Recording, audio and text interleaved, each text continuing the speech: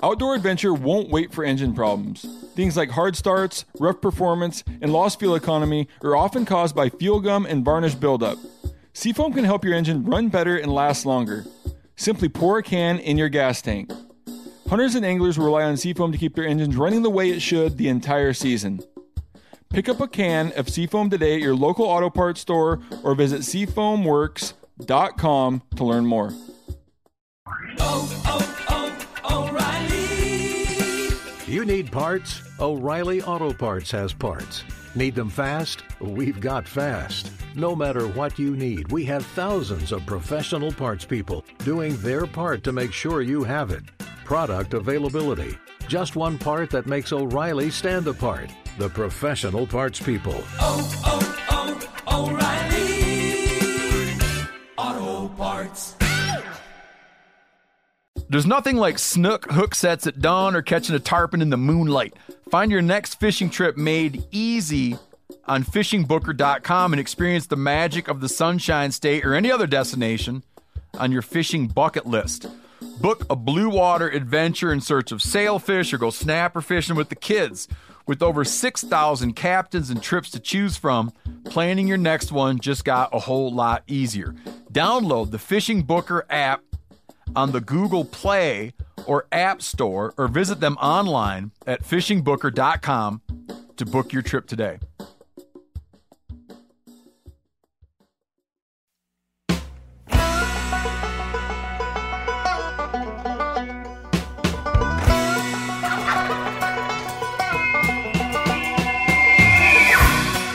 Welcome back to Cutting the Distance.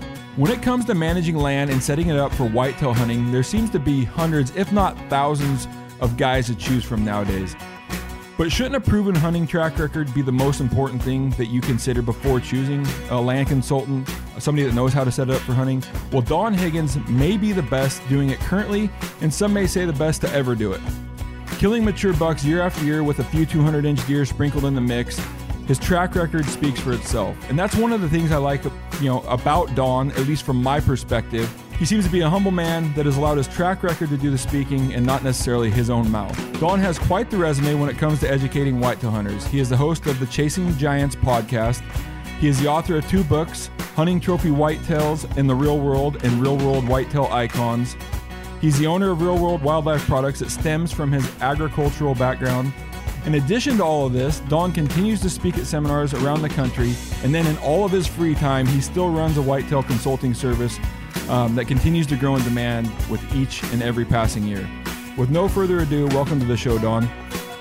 Well, thanks for having me. Glad to be here. Yeah, how's your season been? Oh, it's been, I don't even know what the word I'd want to use is. Probably different. It's been different than any season that I've ever experienced, and that's saying something after 46 years of deer hunting.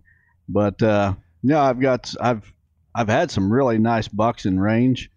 I've passed 3 bucks that are really good. One of them would have scored over 180 inches, and got all that on video. But I like to build the story with these bucks and let them get mature.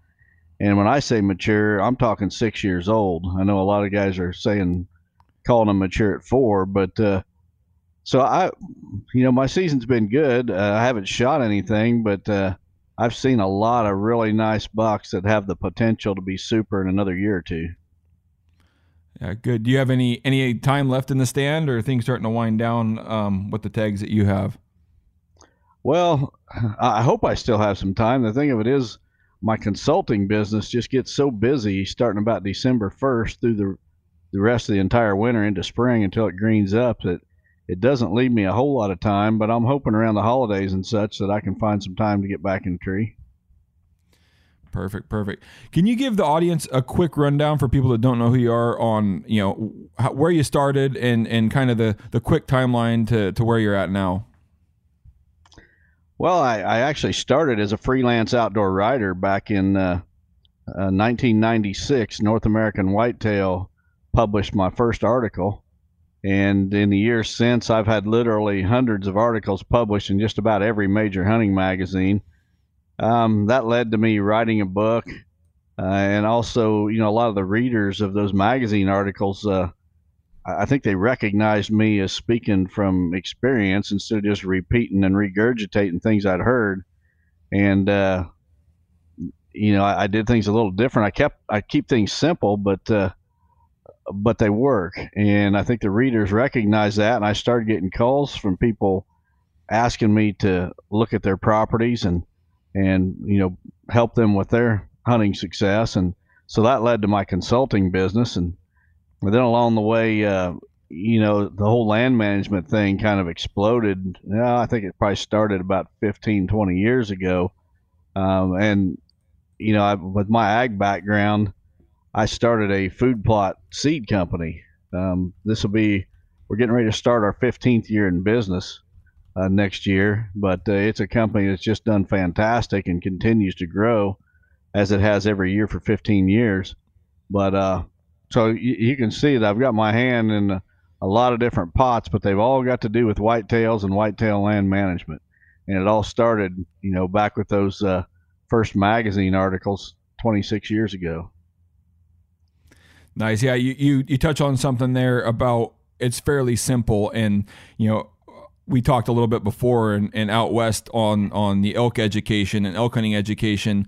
You almost feel guilty when you try to break down what you really do, and it we add all of this additional information to it, but it is, when you boil it down, it's a very simple recipe sometimes, and people, I think, want to make this monster out of a molehill, and it's like, no, it really is that simple, but you almost don't want to insult the person by telling them it's that simple, because they're struggling to grasp it. And I picked up on you saying that whitetail hunting may be simple if you choose to make it that way. Yeah, I think there's a lot of deer hunters that overcomplicate it. They make it way more difficult than it really is. And there are some basic rules that you got to follow. And I think what happens is a lot of times deer hunters don't follow those basic rules. And, one of them is learning to play the wind. There's no getting around it. You either learn to play the wind when you hunt these big bucks, or you're not going to be successful.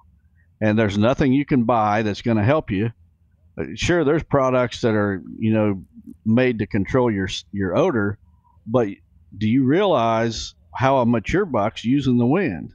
Even if you was 100% scent free, that mature buck is maybe not going to come past your stand, or probably not going to come past your stand if the conditions are not right for him to do so safely. He's got to feel safe or he's not doing it. And it is really simple, but there's some basic things that you absolutely have to nail, or everything else doesn't really matter. Yeah, that makes a ton of sense, and we'll make some more comparisons down the road. I got some questions for you on scent and giving them the wind a little bit. But like every Cutting the Distance podcast, we're going to field a few questions from our listeners, and if you want to submit a question of your own, you can email us at ctd@phelpsgamecalls.com. So the first question we got, I'm trying to get a count of deer on my property. When and how should the census be taken? And I'm going to add something on that they didn't. I'm assuming it's going to be a little dependent on region and kind of where you're at during the cycle. But what's your answer to when should people be looking to try to get a good count, on bucks and does on their property? Well, to be honest, that's something that I don't deal with a whole lot. And the reason for it is most of the landowners that I'm consulting with have smaller acreage, and by smaller I mean under 1,000 acres. Some of them under 100 acres, but definitely under 1,000 acres for the most part. Now I've done a couple bigger properties, and when you're talking about a property of 2 or 3 or 400 acres, it doesn't matter what you do on that property to try to influence the local herd. If your neighbors aren't on board, it's not going to work. And you could, if you've got an overpopulation of deer, for example, you can shoot 25 does on your farm, and if your neighbors aren't helping you out, 30 more are going to come from their farm and replace the 25 you just shot, and you're gaining nothing. So, and most of the time it almost takes the state game agencies to set the regulations as far as herd management or herd control. And the individual landowner really doesn't have a whole lot he can do, and for that reason, that's something that I just don't address with my clients. Now, if I was like on some of the bigger ranches, say down in Texas, Oklahoma, Kansas, and that part of the world, it would be a totally different story. But those just aren't my clients, and that's not my niche, if you will. Okay, that makes a ton of sense. The second question, when bow hunting from an elevated stand, where do you like to aim at a deer? Does this change on the feedback you're getting from the buck, head down, looking your direction, ears back, any of those things? But where are you aiming from an elevated stand? Well, first of all, shot selection is absolutely critical. I will only take a broadside or slightly quartered away shot. And when I do that, I'm aiming for the offside shoulder. So not the shoulder closest to me, but the far side shoulder. I want my arrow to, and I only hunt with a bow, so I'm only talking about bow hunting. I want my arrow to hit both lungs, and that's what I'm shooting for, is a double lung hit. I'm aiming. It depends on how close the deer is and how high I am, but typically I want that arrow about 1/3 of the way up that deer's body, and right behind the shoulder if he's totally broadside. Now if he's quartered away, then I want it back a little farther, and I'm aiming for that off shoulder. But the double lung shot is the only shot that I think is ethical. So with that said, are you coming from out west? A lot of our elk, our mule deer don't tend to jump. I say there's always the exception, but for the most part, they don't jump the string like we've seen whitetail. Growing up on watching all TV show, things duck 8-10 inches. So you're not aiming any lower than a vital shot. So you're still aiming at that bottom third to make, or do you account for some sort of duck? No, I don't. I'm aiming for that bottom third, but I also am not a proponent of long shots. To be honest, it's almost, I can't even remember the last time I shot over 30 yards, and most of my shots are 20 and under. The 15 to 20 yard range is where I'm shooting. So, I'm aiming at that lower third of the body, and I'm getting a good hit and pass through and clean kills, almost every time. So, shot selection is the key. Yep. Yeah, I was fortunate enough to shoot my deer at 8 yards, and by that time, whether they heard it or not, they don't have near the time to move, and your arrow is going to hit right where you intended it to. So perfect. Thanks for answering those. Once again, if you have any questions for us here or my guests at Cutting the Distance, please email us or message us at ctd@phelpsgamecalls.com.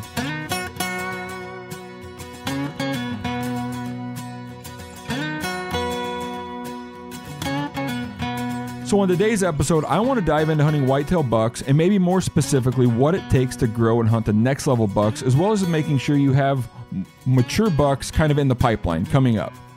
I feel like a lot of Western hunting translates to whitetails. In its simplest form, hunting is always going to be broken down into things I can control, things I have an effect on, and then things that are out of my control. And within those, I tend to focus on things we can control, and then what I'm hoping to get from Don today is dive into some of those things where through decision making we can at least predict or at least limit the variables of those things out of our control when it comes to whitetail hunting. And that's, I'm very, Don, I've got an engineering background. I break things down into like its simplest form and then start to categorize. So as an engineer, I want things, in their coffers, like I want it to make sense. And so that's everything out west. It's like, all right, I can control this. I can have an effect on this, and then there's some things that are out of my control as far as where they're going to be. But by putting myself in a place where we're trying to limit those variables that are out of our control. As we talked earlier, I'm someone that's new to the someone new to the whitetail game, and then it's a little daunting. As I got home from this past time, I jump on the internet, I'm watching YouTube, I'm reading articles, and it's very, very tough to try to figure out what information is good and proven, and then what may have very good supporting arguments, but may not work or actually make your hunting area or your hunting property worse. And so one of the reasons I was drawn and really wanted to bring you on the podcast is you weren't afraid to say, that some ideas could be bad, and I really like that. I'm the same way. I'm not afraid to say that I think that's a bad idea, and you shouldn't do that when it comes to hunting tactics and techniques. And I want to know, through all of your experiences, you mentioned earlier, 42 years. I want to know if something, how many times something worked out of 100. And guess what? Even better, if you've seen or did something 1,000 times, how many times did it work in your favor? How many times didn't? So you can start to put a plan together. So I'm going to pick your brain a little bit. I've got a series of questions, and we'll just kind of walk through them. And see what you have to say. Okay. So pretty cliche, pretty obvious statement here, but we all know when it comes to hunting, we can only kill what we can see.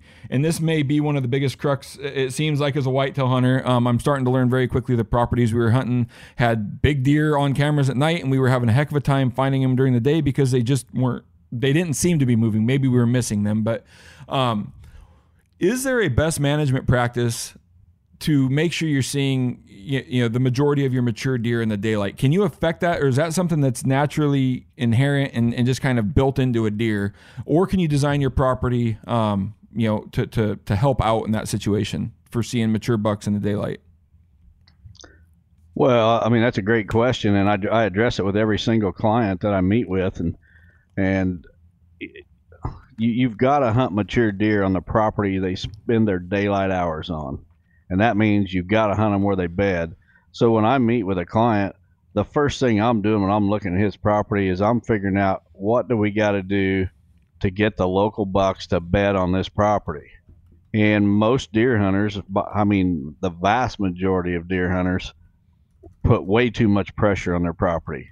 The bucks they're trying to kill, they bump them off and they don't have a chance. And I tell my clients all the time, if you are one property over from where a deer beds, so if he's bedding right across the line on the neighbor, your odds of killing that deer are 10% what they are if you're on the same property. So, right out of the gate, you got to be hunting them on the properties where they bed. Okay, now, you're a big proponent of providing a sanctuary. What if the bedding is that sanctuary? Do you consider the bedding the sanctuary? And if so, how much pressure will you be willing to put on that bedding area, or getting as close to the bedding and maybe away from their feed as possible so that you can catch them in the daylight?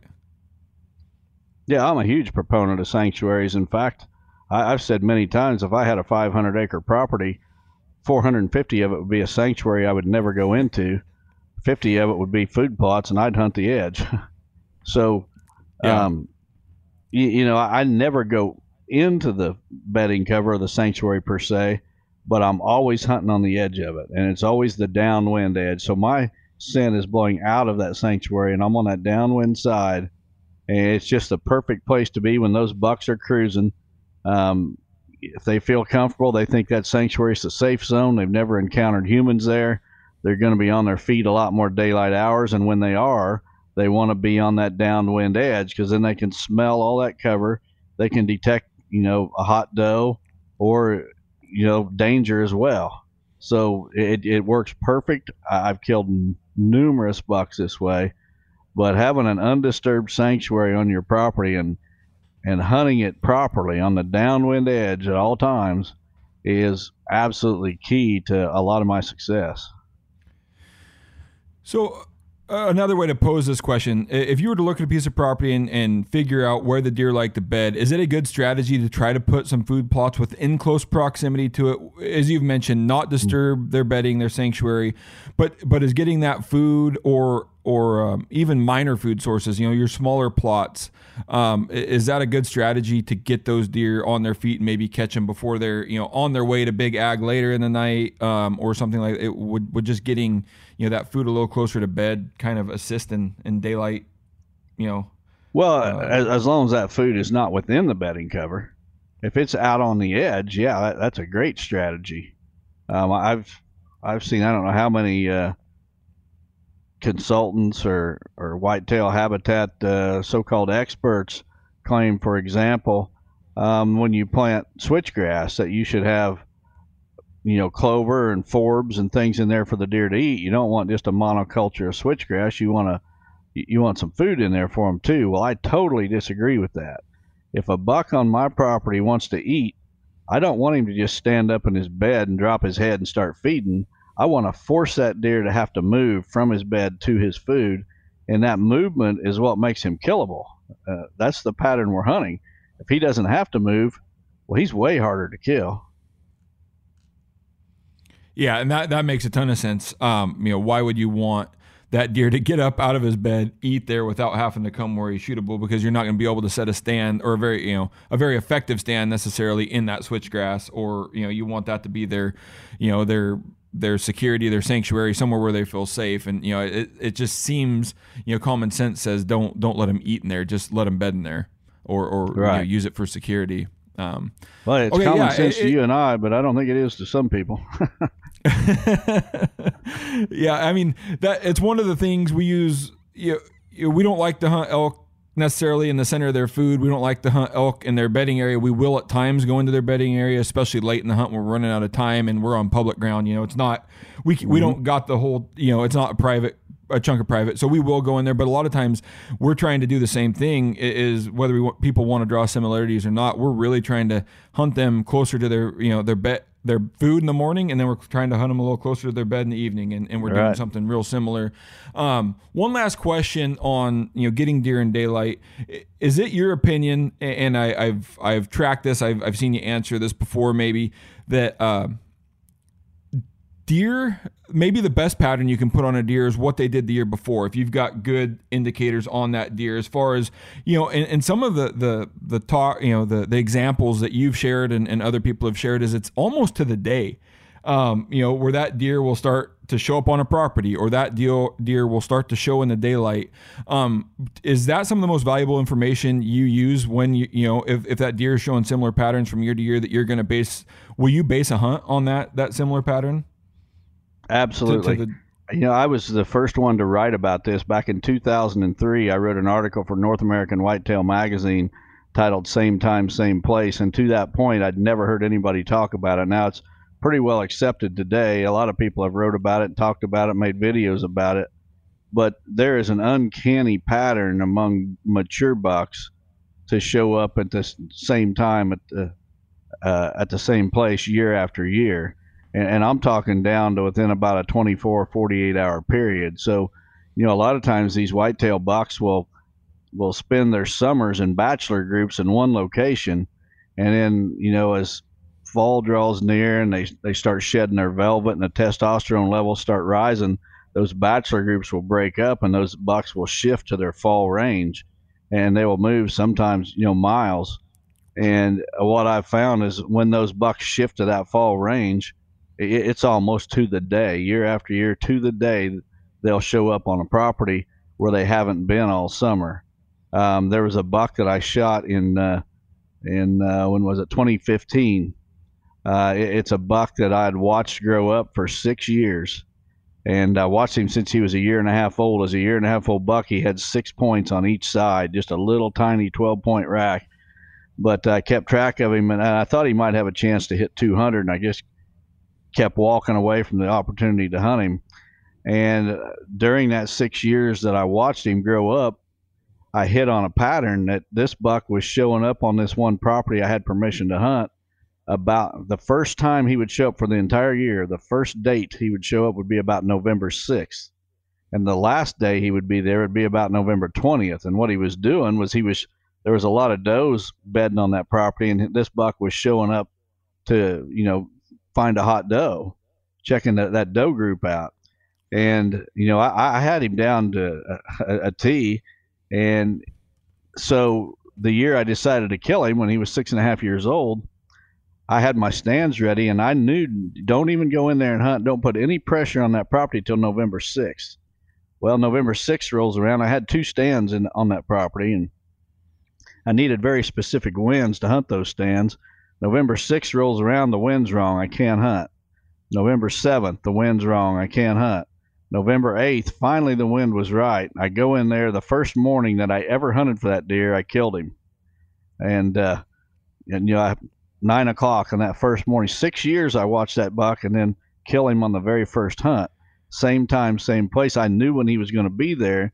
That trail camera history is so important when I'm chasing these big deer. Trail cameras have almost made it easy. Yeah. Yeah, it's nice to have those trail cameras to build those patterns and really put the variables or the unknowns or the things working against you. At least you can get a solid plan on those, and then let the wind, like you said, the wind was the variable on that one. You just had to wait for the right wind, and then that was the only one you were really having to play. So, makes a ton of sense. So my next question, there's a lot of information about creating bedding areas and figuring out where the does like to bed, and the bucks need to bed behind them according to food. And you've been, I hope I don't misquote you here, but you've said to allow them to bed where they want, and don't put the pressure on them. No need to go in there and make bedding. They're going to be there.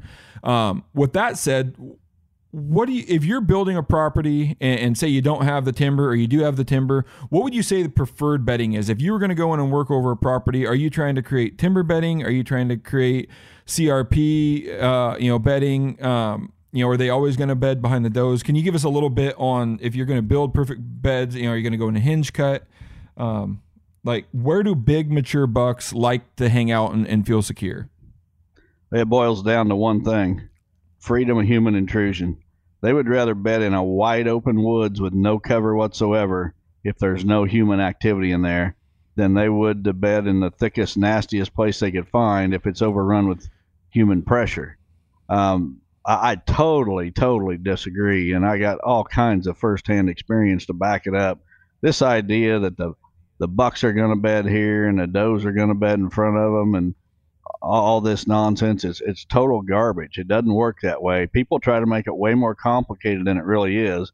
It boils down to freedom of human intrusion. Now, you asked about the type of cover.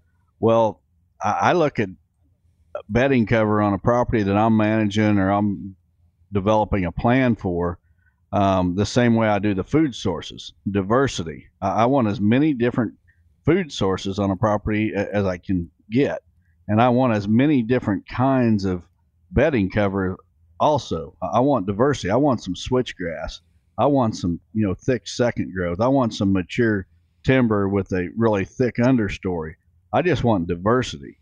And the reason for that is I've noticed on my own farm that there are certain individual bucks that will prefer different types of bedding cover. For example, I've got bucks, and I've had mature bucks on my farm that they preferred to bed in the switchgrass. And day after day after day, you could just about count on those deer in the afternoon, evening, coming out of the switchgrass. That's where they would bed day after day. And other mature bucks, they always wanted to bed in the wooded cover. So I think diversity is key. And if you think of it from a land management standpoint, talk about diversity. Let's say you're the only guy in the neighborhood who has a big switchgrass patch on your farm. And one of those bucks comes along that likes to bed in the switchgrass. Well, guess what? He's bedding on your place day after day after day. That's why diversity is so important, so that you can kind of,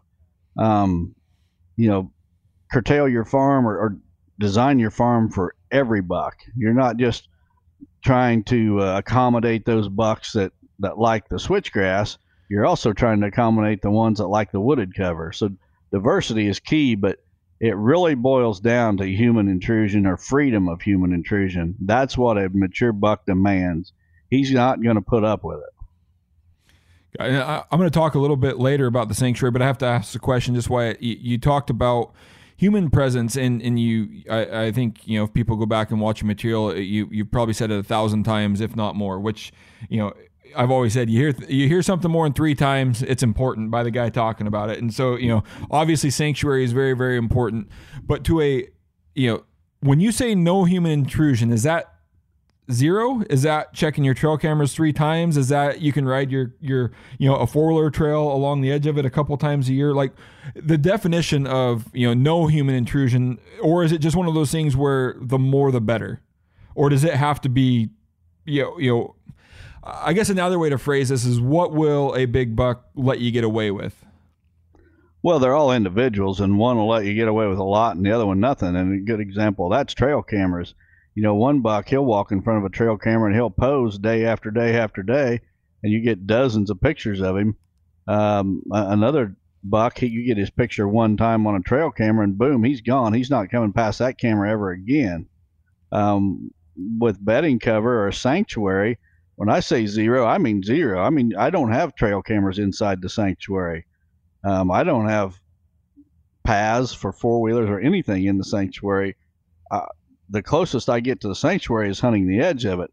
Now, as far as going into it, there's only 3 times I'll go into it. One is to do habitat work in the off season. Once the season's closed in the winter, before spring green up, I will sometimes go in if I need to thicken things up. I'll go with the chainsaw, whatever I need to do to maintain good habitat. The other times, if I shoot a deer and he runs in the sanctuary, well, obviously I'm going to go get him to retrieve a deer. And the third time is one day every spring, one day I go into my sanctuary to look for shed antlers. And when I go, I usually take my grandsons and son-in-law and daughter. They go along. Sometimes a couple friends will go along. And we do the shed antler hunt one time. We don't drag it out. We don't go back 3 or 4 times. It's like one day we go in, we cover it all, we get out, and we stay out. But from the time that things green up in spring, say around April 1st or so, through the entire summer and through the entire hunting season, nobody's in the sanctuary. Nobody for anything. Okay, that clears it up. So sanctuary is absolutely, as close to zero as possible with 3 exceptions. Yeah, so no human presence. All right. You've been quoted many times. You said it earlier in this one, on the November 6th buck when we're trying to put together patterns. You typically only need 2 to 3 days to go in and kill your target buck. With that said, do you have a preferred time to be in the stand? Would you rather go in pre-rut, in the lockdown phase, post-rut, or are you looking for weather or something else determining when you're going to be in that stand? Cold fronts, rut. Some people have said they're more patternable in the pre-rut. Like, when do you like to be in the stand when you get the right conditions? Well, the rut is absolutely my least favorite time to hunt. In the rut, if you kill a giant in the rut, there is more luck involved than anything. And I want to kill them on purpose. I guess I'm not that lucky, so I've got to work and put the odds in my favor. And, I'm fine with pre-rut. That's a great time. Early season, right out of the gate, if you've got those bucks coming to a food source and they're undisturbed, that's a great time to kill a giant. The end of October when they're starting to hit scrapes, that's a good time. But, after about, say the 5th or so of November, they become pretty tough. Now, I say that my favorite day, if I had to pick a favorite day of the entire season, it would be November 7th, simply because those bucks are on their feet so much. The does aren't quite in heat yet, and those bucks are covering a lot of territory looking for them. But to be honest, if I had to pick the best time to kill a mature buck on purpose, one particular buck that you've got your eye on, to kill him on purpose, the best time to do it is in the late season during a brutal cold spell and on an afternoon hunt, because in those conditions, there's no such thing as a nocturnal buck. When it gets down to zero, those bucks got to feed to stay alive. And every afternoon, an hour before dark, they're on their feet and they're headed to the food, or they're in the food by that time. That is the best time to catch a mature buck on his feet, because I'm not talking about one buck. I'm talking every buck in the area during those conditions are on their feet feeding. Yeah, and we noticed that this year on that whitetail hunt. We had good intentions of being there from October 25th to November 5th. I drew a big bull tag, and schedules got mixed around, and we couldn't get out there until November 10th, and we hunted till, we'd planned November 10th to the 20th. And it was an awesome time to be in the woods, not such an awesome time to figure out where all the deer had been that had been on cameras the entire time. And then when we did see a big buck, a lot of times he was running, 120 yards away, and you had no control over getting him to go on the path he had been going for the, 3 months ahead of that. So we learned really quick that, lockdown stage, whatever people want to call it, the peak rut, it was just like, he doesn't respond to a call. He doesn't look this way. He doesn't respond to rattling. There's nothing you can do to get him off that doe. And so you became an observer of the whitetail at that point, not a hunter of them. It seemed like at times. Yeah, where the week before they had great success, the bucks that they knew were there, they had on cameras coming to certain areas. They get a little bit of that pre-rut, bucks on their feet a little more, starting to cruise a little more, get a little more confident, and they seem to do really well those 10 days before we had got there. So they all seem to be on board with that as well.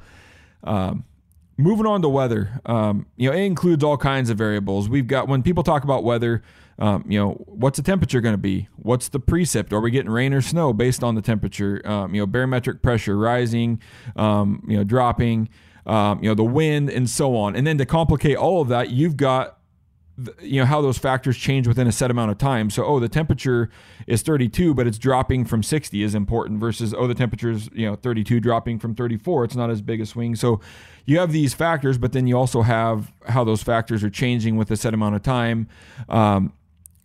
So all of those factors, I've heard you say it multiple times, weather affects your decision, but what weather are you looking for? What are you looking for as far as temperature, precip, barometric pressure, wind, all of those things? I know the answers, but I'm kind of, I know what your answer is, but if you can kind of lead into what you're looking for, from an ideal weather standpoint. Well, I want a cold front. I want that cold front. For example, last year we had a cold front that the temperature had been 20 degrees above normal. And then the cold front come through and it just dropped those temperatures to about normal. Well, that ain't much of a cold front. I want that cold front to come through and drop the temperatures below normal for that time of year by at least 10 degrees or more.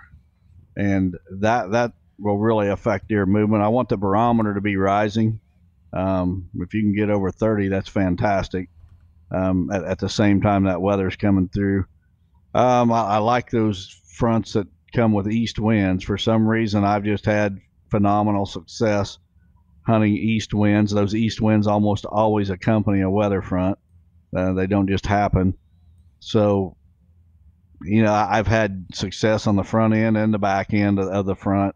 They're all just a little bit different, but it needs to drop the temperature at least 10 degrees below what would be considered normal for that time of the year in that area.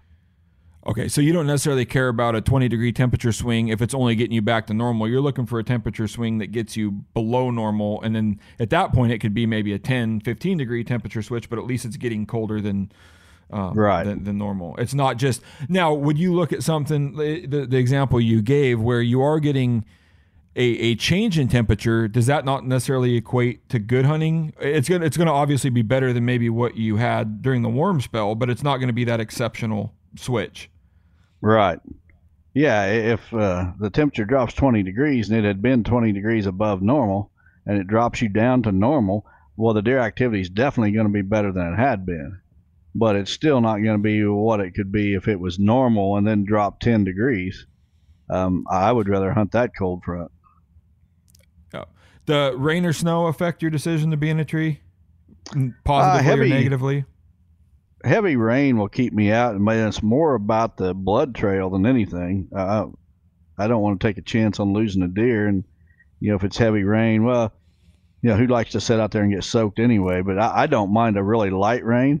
I really like when it's one of those overcast November days and you get some sleet, just a little bit of sleet. That first kind of really winter cold front moves through, and I just love that kind of condition. Yeah, I think that's maybe precipitation might be the one factor on why I don't like hunting blacktails out here anymore, because my dad doesn't even get excited until the wind's 40 miles an hour straight sideways and you can't hold your eyes open, and that's the time our blacktails move, and it's like, yeah, I'm with you. I don't necessarily want to be out there getting soaked while I'm hunting. Now if it's good, I'd be out there, but similar to what you said, your blood trails, you always got to worry about that. And no matter how good a shot you may be at risk of not finding them. So, and then wind. Absolutely, yeah. In fact, this season we had some really windy days, and I run a series of cameras. I've got about 50 trail cameras, and a dozen of those are cell cameras. So I know without a doubt, with that many cameras on different properties, when the deer are moving or they're not moving, I know it, because When they're moving, my phone's lighting up with those cell cameras going off. And when they're not moving, my phone is dead. And the interesting thing this year is I really paid close attention. And on the days that was dead calm, the deer activity was dead as well. And I came to the conclusion, and I just came to it this season. I'm always learning just like everybody else. I don't know it all and always trying to get better. But I just figured out this season that on those windy days, that's a great time to hunt. Just like you were saying, your dad likes to hunt when it's 40 mile an hour. I'll tell you what, my cameras were lighting up when the wind was 30 miles an hour. And the dead calm days, the cameras were dead. Huh. Yeah, that's... I know where we hunted, in Kansas, they don't like being out at all if there's no wind. It's like the deer movement almost, goes down to nothing on those days, at least from their experience. At least, where their stands are at. Maybe they're moving somewhere else, but not where they want them to be when there's no wind. They expect to have wind. They use that for for their safety, and if there's no wind, they're just going to sit still a little longer. Yeah, I agree with that 100%. I had that point driven home this season.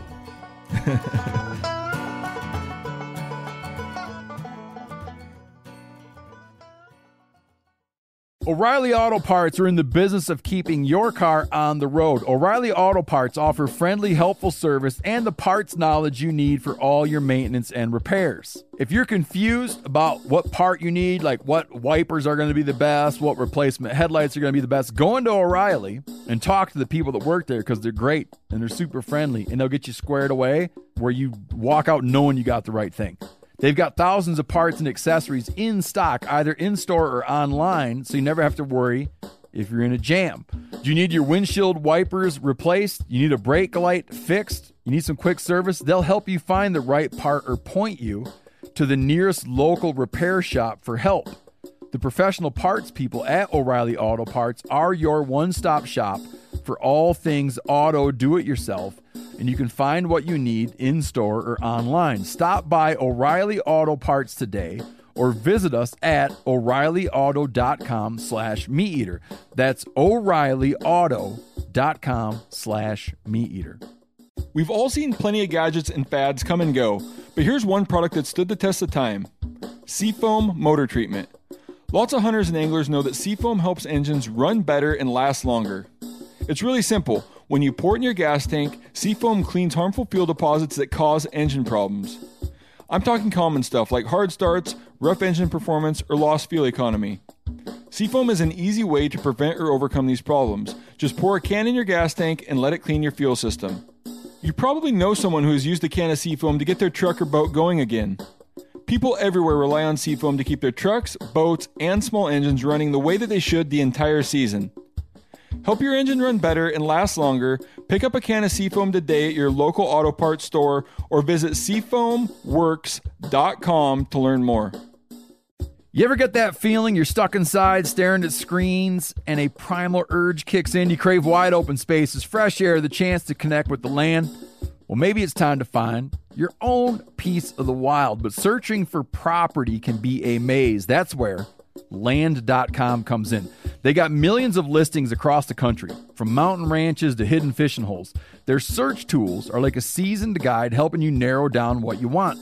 Land.com isn't just about buying and selling. It's about finding a place to hunt, fish, explore, or simply sit by a campfire and listen to the crickets. So head over to Land.com today to turn one day into today, because trust me, there's nothing quite like the feeling of standing on your own piece of earth.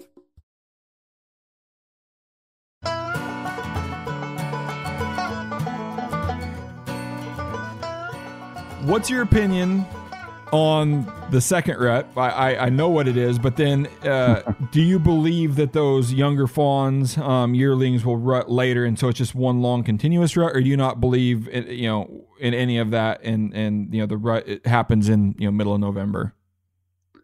Well, I think outdoor riders, me being one, have kind of, we're always looking to coin terms to sell articles and gain attention. At least that was the way it was before the internet became so prominent. And I think today these guys that have blogs or videos on online YouTube channels. They're always looking for terms they can coin, like the doe factory, for example. The second rut was coined by outdoor writers, I don't know, 30, 40 years ago. And I think that people just don't understand how the rut actually plays out. And it plays out the same every year.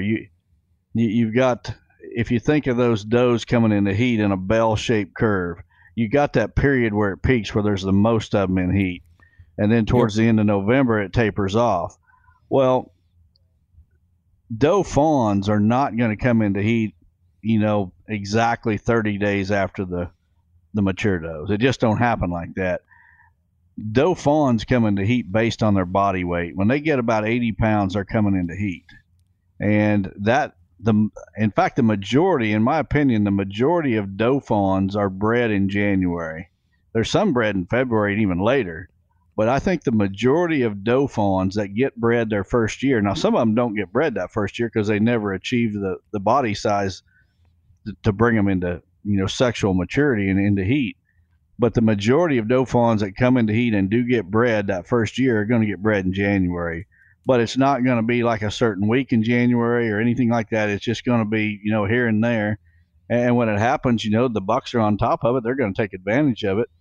But that's nothing that you can mark on the calendar. The other thing that the whole second rut idea, a false part of that theory, if you will, is they promote the idea that during that peak breeding season, some does don't get bred on their first estrus cycle.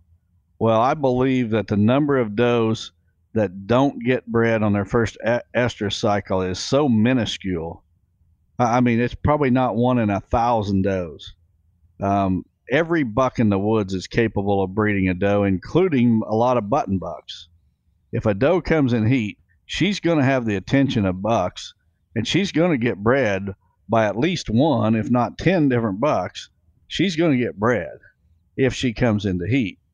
Now, I think there's I had a research herd of captive whitetails for 25 years, so I got to see a lot of this stuff firsthand in a captive setting where it was a lot easier to observe. And I think there's some individual does that are going to come in heat on about the same day every year. So if a doe comes in heat on November 14th this year, next year she's probably coming in heat on the 14th, if not the 13th or the 15th. Within 24 hours, she's coming into heat the same time. And the idea that they're not getting bred is just, I think it's just total garbage. Gotcha. No, that makes a ton of sense. And you've got the experience and the observation to support that. So a few things. I don't want to dwell on these ones for too long. There's some of these factors that I've heard you talk about before. How would you use mock scrapes and water? You can answer these separately, but how would you use mock scrapes to potentially plan a hunt around, or water, or would you use them at all to plan your hunt around? And would you rather go, back to the idea of being on their path from bedding to food? Well, I would never use either to plan my hunt, but I do use mock scrapes to inventory bucks on a property. I can put that mock scrape wherever I want. I can put it in a place where I can easily check my trail camera and not disturb the property. So I can create a mock scrape anywhere, and I don't care that the buck checks it at night. That doesn't bother me whatsoever. I just want to know what bucks are on that property. And if they're there, if there's a shooter buck there, I can figure out where to kill him. I don't need to bring him into a mock scrape to do that. That's how I use them for inventory purposes. Water, I think water in much of the country is overrated. I don't think that water is the factor that's going to change a lot of properties and take an average property and make it really good. Now, there's some situations, especially when you get out in the plain states. You talk about Kansas, that could be a different story out there. Water could be critical. But you get into the Midwest, I just don't see it as being an issue whatsoever. There's just way too many water sources, creeks and ponds and whatever here and there. Now, with that said, you can build a water hole, and the deer are absolutely going to use it, no doubt about it. And if you put it in the right spot where you can put a stand nearby that has good access that you can hunt the wind with, well, yeah, it can have a positive influence on your hunting success. But I think, water sources, artificial man-made water sources, have been way overstated, or their importance way overstated in the whitetail management community. I have a real dumb question, which I don't want to assume the answer, so I'm going to ask it. Out west, we always say elk have to go find water. They have to find standing water somewhere. They need to go to a pond, creek, lake, whatever it is.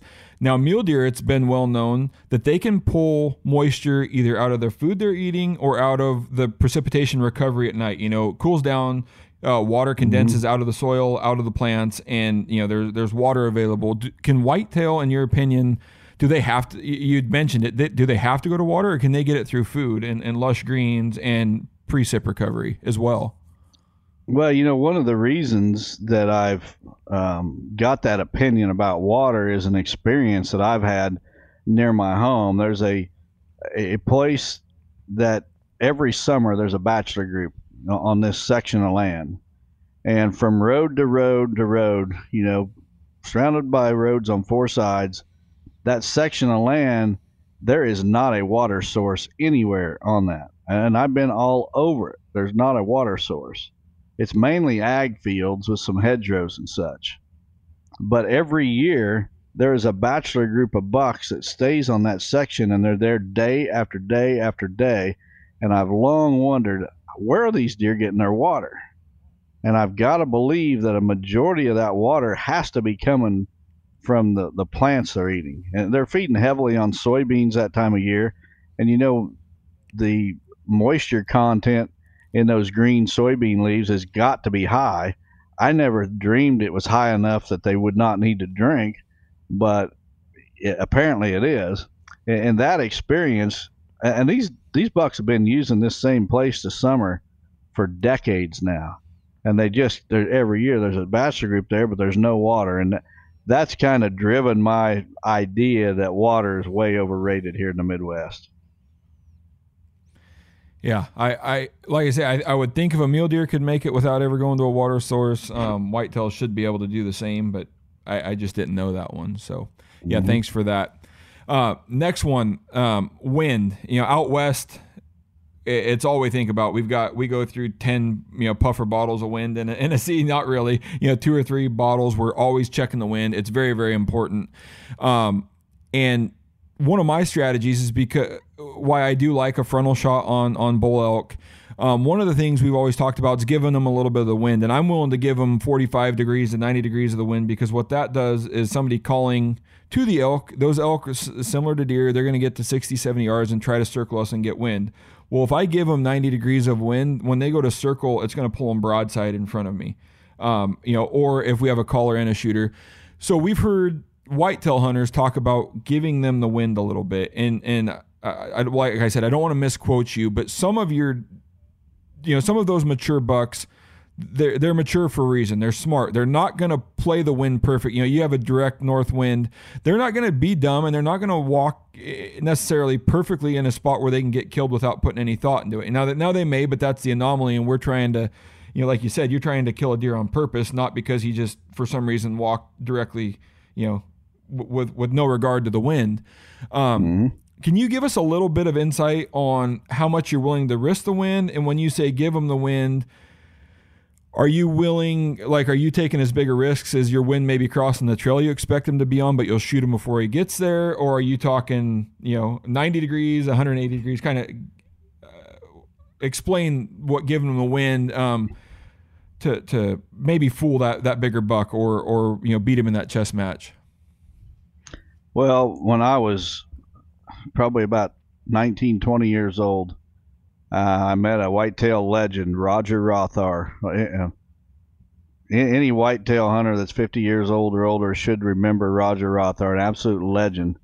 And he told me, I'll never forget it, he told me the wind needs to be almost right for the buck and almost wrong for you, and that key word being almost.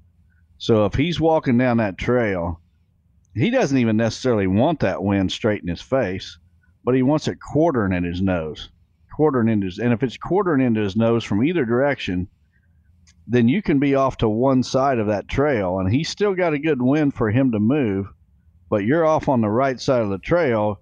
Your scent is blowing not straight down the trail, but kind of down the trail, but off to the side. And that's the situation that I'm always trying to set up. I think too many deer hunters, a mistake they make is they're trying to get a buck to commit suicide. They're trying to get him to give up the wind. And a mature buck is just not going to do that most of the time. Now, occasionally they're going to do about anything, but if you want to kill them consistently, you've got to give them the wind. And that doesn't mean entirely, but you got to give it to them enough that they think that they're safe and they're going to get up and walk in daylight hours with the wind that you're giving them. Okay, yeah, we were in a few stands where we thought we had it perfect. Great wind when you look at an aerial. Great wind everywhere. We think they're bedding. Everywhere we think they're going to go rut is perfect. We were just inside of a fence line, 15, 20 yards is where we were in a blind that day. We weren't in a tree stand. It didn't matter. The wind was perfect. But what we noticed is these bigger bucks, we would hear something blow behind the stand, or a doe, or we'd hear something kind of jet, and we'd peek out one of the corners. Everything's kind of screwed up. And he realized that he could walk down the fence line that was 20 yards behind us and wind check that entire patch of timber. And we were inside of it, and we're like, dang it, but there was nowhere to set up because we had nothing but a wide open pasture behind us. But it got you thinking, like, these bigger, and that happened to 2 or 3 of the biggest bucks that walked by that, some of the shooters that we were wanting to target. Of course, we had all kinds of, 3.5, 4.5-year-old bucks in front of us, but the 2 older bucks, they wind checked that out in the wide open field where, maybe they wouldn't feel safe, but it was actually safer to be there than inside, where they could see. And it was kind of funny that we were playing the wind perfect for all the deer in our shooting lane, but yet those deer still, outsmarted us. So you almost needed to move back, or, if the blind would have been moved back and turned, you could have maybe seen them coming down the fence line and had a shot with, you were only giving them 90 degrees of wind, but that wind would have been better for killing them versus not having a chance to see them. So it kind of got my wheels spinning of, it's like, yeah, you might need to give these things, a little bit of wind, and who knows if it happens like that every time, but in my opinion, 2 times was consistent enough to get you thinking that deer was outsmarting us and wind checking the whole entire patch of timber. Well, mature bucks are absolutely going to do it just about every time. We can go right back to the beginning of this podcast, and I said hunt the downwind edge of bedding cover. Those bucks are going to be on that downwind edge doing exactly what you just described. And when I'm hunting the edge, I'm hunting the very edge, and sometimes those bucks are even downwind of me. Now, I've got my tree stand and the scent's blowing this way, and that buck, he's walking by, but my scent's going right over the top of his back. He's actually downwind. He's close enough and the wind's velocity is high enough that my scent just carries right over his back. I've shot a lot of bucks that way. Yeah, and I got, like I said, I'm new. I'm getting educated. We spent, after the hunt, we walked the property in some spots on how we could maybe hunt that better, and that was one of the keys. We looked at where to set a tree stand so that we could intercept the deer going down the fence, still have good cover. It was kind of on a high point, so they felt like no matter which direction the wind blew, we were going to be able to blow over the top of the cedar thicket. Kind of came out behind us, which we thought they were running, and they were running a lot of does in there, and so really quickly, like, you could set up there. It's going to give them the wind, but they thought in the location that tree would be, nothing would really smell us, or at least no area that was important would ever get our wind. And we could basically hunt 360 around that stand. So, it was kind of interesting where I was kind of scratching my head, like, why the heck would you put a stand here? But they were confident enough. You were high enough, nothing, everything was dropping off. You'd be safe there and be able to shoot. So it was, interesting to give them the wind a little bit. And then I suspect next time I go back and hunt that place, we're going to have a stand there and be able to capitalize on, that route that multiple big bucks were taking to check a big timber patch. It's all about the wind. Those big bucks are not going to give it up very often. If you're going to kill them consistently, you got to play the wind. Yeah, makes a ton of sense. And just what I on my one trip, it kind of clicked. That whole idea of giving them a little bit, if not a lot of it.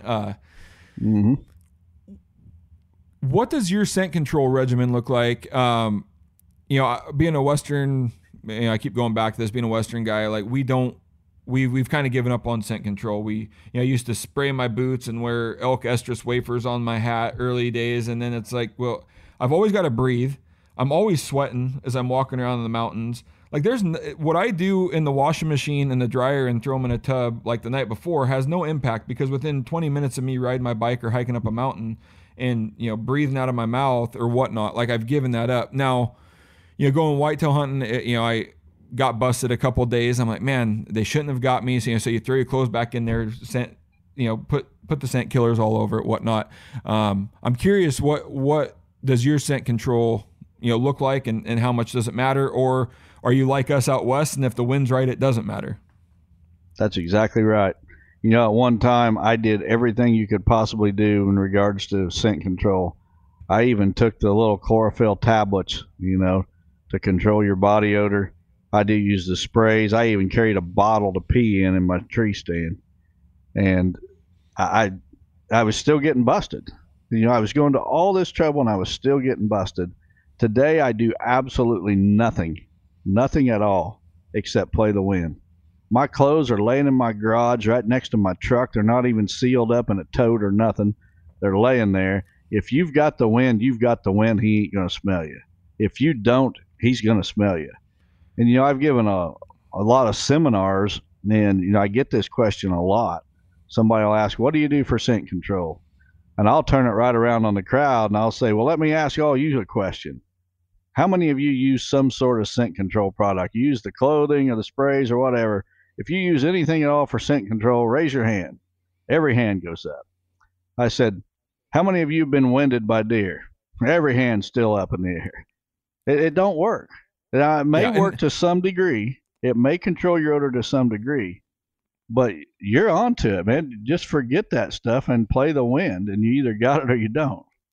Yeah, and similar to you, some of your whitetail management ideas, of some of the other guys you say actually hurts you. I feel scent control can hurt you, because if there's any placebo effect where it's in your head and you think you can get away with something, you've now just maybe shortcutted a decision on a tree location, or you've shortcutted, because you've now got some, it's not that way. Like, put the extra effort in, take a different trail to your stand, whatever you got to do, just put in the extra effort, and then assume that that scent control is not going to work, and you'll make better decisions. Be a little more conservative on your decisions. I think that's a fantastic point. If you know the deer's going to smell you, they're going to, and they are, then you're going to hunt different. You're going to do whatever it takes to minimize those deer getting downwind where they can smell you. You're going to minimize or go out of your way to walk in such a place or in such a way that those deer are not very likely to catch your ground scent or encounter your ground scent. You're going to do that knowing they can smell you. But when you start using all these magic potions, well, then you get this false idea in your head that, hey, I'm scent free, I can do whatever, walk through the woods and make all kinds of mistakes. And those products have probably saved more deer than they ever helped kill. Yeah. That's a good point. Yeah. So I assume that. I was just kind of curious. I just get worried. It's like not having a ton of experience, not, having, thousands of deer walk by your stand like you, like what can you get away with? But I learned really quickly, like, man, if they're in that, 120 degree fog behind you, like there's nothing you can do unless you're high enough and it's just blowing over them. But if, those molecules, or whether it's 10 molecules, 100, 1,000, I don't know how to quantify scent, but if they get enough of it, there's nothing you can do. You have to breathe. Your body's putting off heat all the time. In my opinion, you're just kind of, with my background being in deer calls and trying to, I've heard you talk about gimmicks and whatnot, but, we need, there is a way to use a deer's hearing against them, whether it's rattling, whether it's calls, whether it's grunting. What is your strategy when it comes to making noise from a stand? Are you silent? Is there a time where a snort, wheeze, a grunt, a bleat, or rattling may work? Or do you try to just be a fly on the wall the entire time and hope that the pattern of the deer works for you? Or is there a time where you will use a call here or there? Well, I almost never call blindly. Now, if I see a target animal that's out of range and I don't think he's working towards me, I will definitely use a call. I do it a few times every year. But to be honest, I think, at least here in the Midwest, I think every one of those gadgets, gizmos, whatever, I think they get so overused by every deer hunter in the woods that by the time a buck gets mature, he knows the game. So, it's so hard to call them. I'm old enough that I remember the first grunt calls coming out. And the first season that I had a grunt call, I'm telling you what, just about every time I blew that thing, a buck came in. I mean, it sounded like a buck, and those bucks had never heard it before, and they came in. Today, you're lucky to call in 10%, and that's if you see him and you know he heard it because he pulls his head up and looks at you. You're lucky to get 10% of them to come into your stand. And that was not the case. And I think that if you're in, places where there's not as much hunting pressure, then I think they're a lot more effective. The same thing can be said for decoys. I've had terrible experience with decoys, but I know guys in Kansas that swear by them. That they decoy in multiple bucks every single year. But I'm telling you, around here they don't work. You'll spook 20 deer for every single one that comes in to check your decoy out. Yeah, that's funny. You mentioned that. One point I want to make and see if it kind of correlates with what you've seen. This is Kansas, well managed pieces of property. The deer on these really probably only see my buddy Randy that owns the place, if anybody, and nobody hunts it. What I noticed, even with a well-managed property, lots of bucks, different age classes. We were seeing 3.5, 4.5, 6.5, the whole gamut. Do you find, or what I found sitting in the tree, wanting to test the calls and use them, they were very, very effective on deer that were 4.5 and younger. Now, if I had a buck cruising that was 5.5 or 6.5 and he wasn't on lockdown, he was just doing the same, let's just say he's slowly trotting down a trail. Same thing that these 3.5s or 4.5s were doing, and I hit him with the same sound, same volume, as much as I can do to be the same. That older buck, more mature buck might look in our direction, and he almost goes back to what he's doing. Where I had a very, very high success rate on getting the 3.5s and the 4.5s to turn towards my tree, and so and that's my own observation. 10 days in a tree, I'm far from an expert, but there was enough of a pattern happening where it's like, oh, grunting in these younger bucks is real easy. These big ones just don't seem to want to play the game. Same thing with rattling. We had some bucks come charging, the blind or the tree that we were in, depending on the day. Older bucks very rarely, and that's not in lockdown. So yeah, just an observation I made, those 3.5, 4.5s, somewhat easy to call in, older deer, not so easy. I agree with that 100%. Those older ones have heard it before. Saying they probably circled downwind of some guy sitting in a tree blowing the Star Spangled Banner in his grunt tube,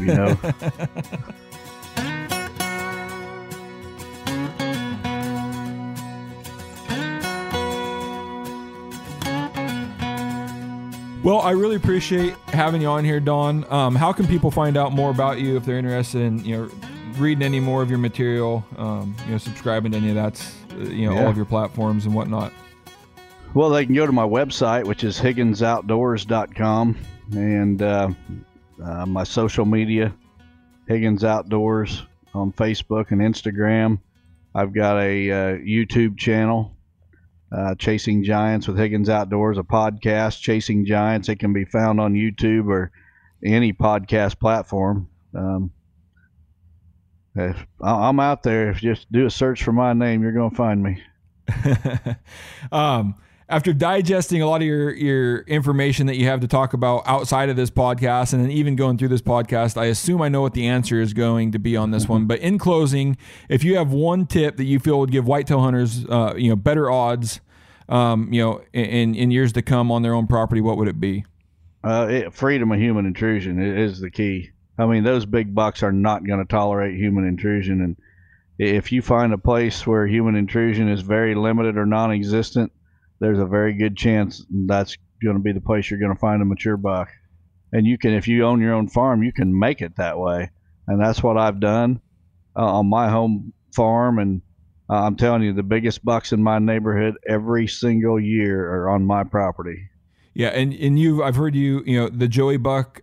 These sanctuaries don't have to be big. He was on like a 3-acre piece, right? And I've heard you reference, a single tree out in the middle of a field that's surrounded by some brush. Like that could be the sanctuary. You're just so when people go to look for these sanctuaries, you don't have to look at big, never-ending tracts of timber. It's just literally where nobody is bothering them. There's no it might be a corner of your neighbor's property. It might be a corner of your property you never go to, but that's where that buck wants to be.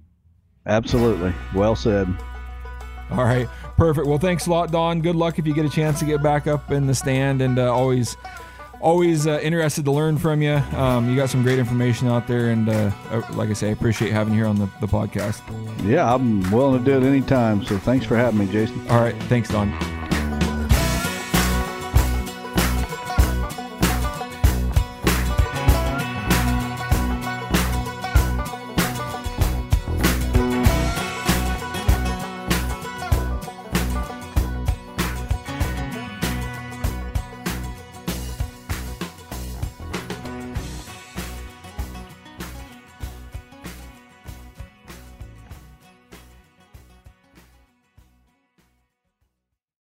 Outdoor adventure won't wait for engine problems. Things like hard starts, rough performance, and lost fuel economy are often caused by fuel gum and varnish buildup. Seafoam can help your engine run better and last longer. Simply pour a can in your gas tank. Hunters and anglers rely on Seafoam to keep their engines running the way it should the entire season. Pick up a can of Seafoam today at your local auto parts store or visit seafoamworks.com to learn more. Market House has the cleanest, leanest, juiciest meat and seafood shipped to your home overnight.